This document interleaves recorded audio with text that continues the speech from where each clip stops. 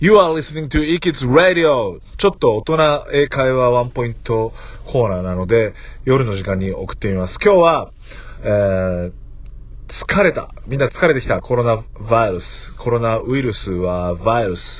コロナバイルス is tiring.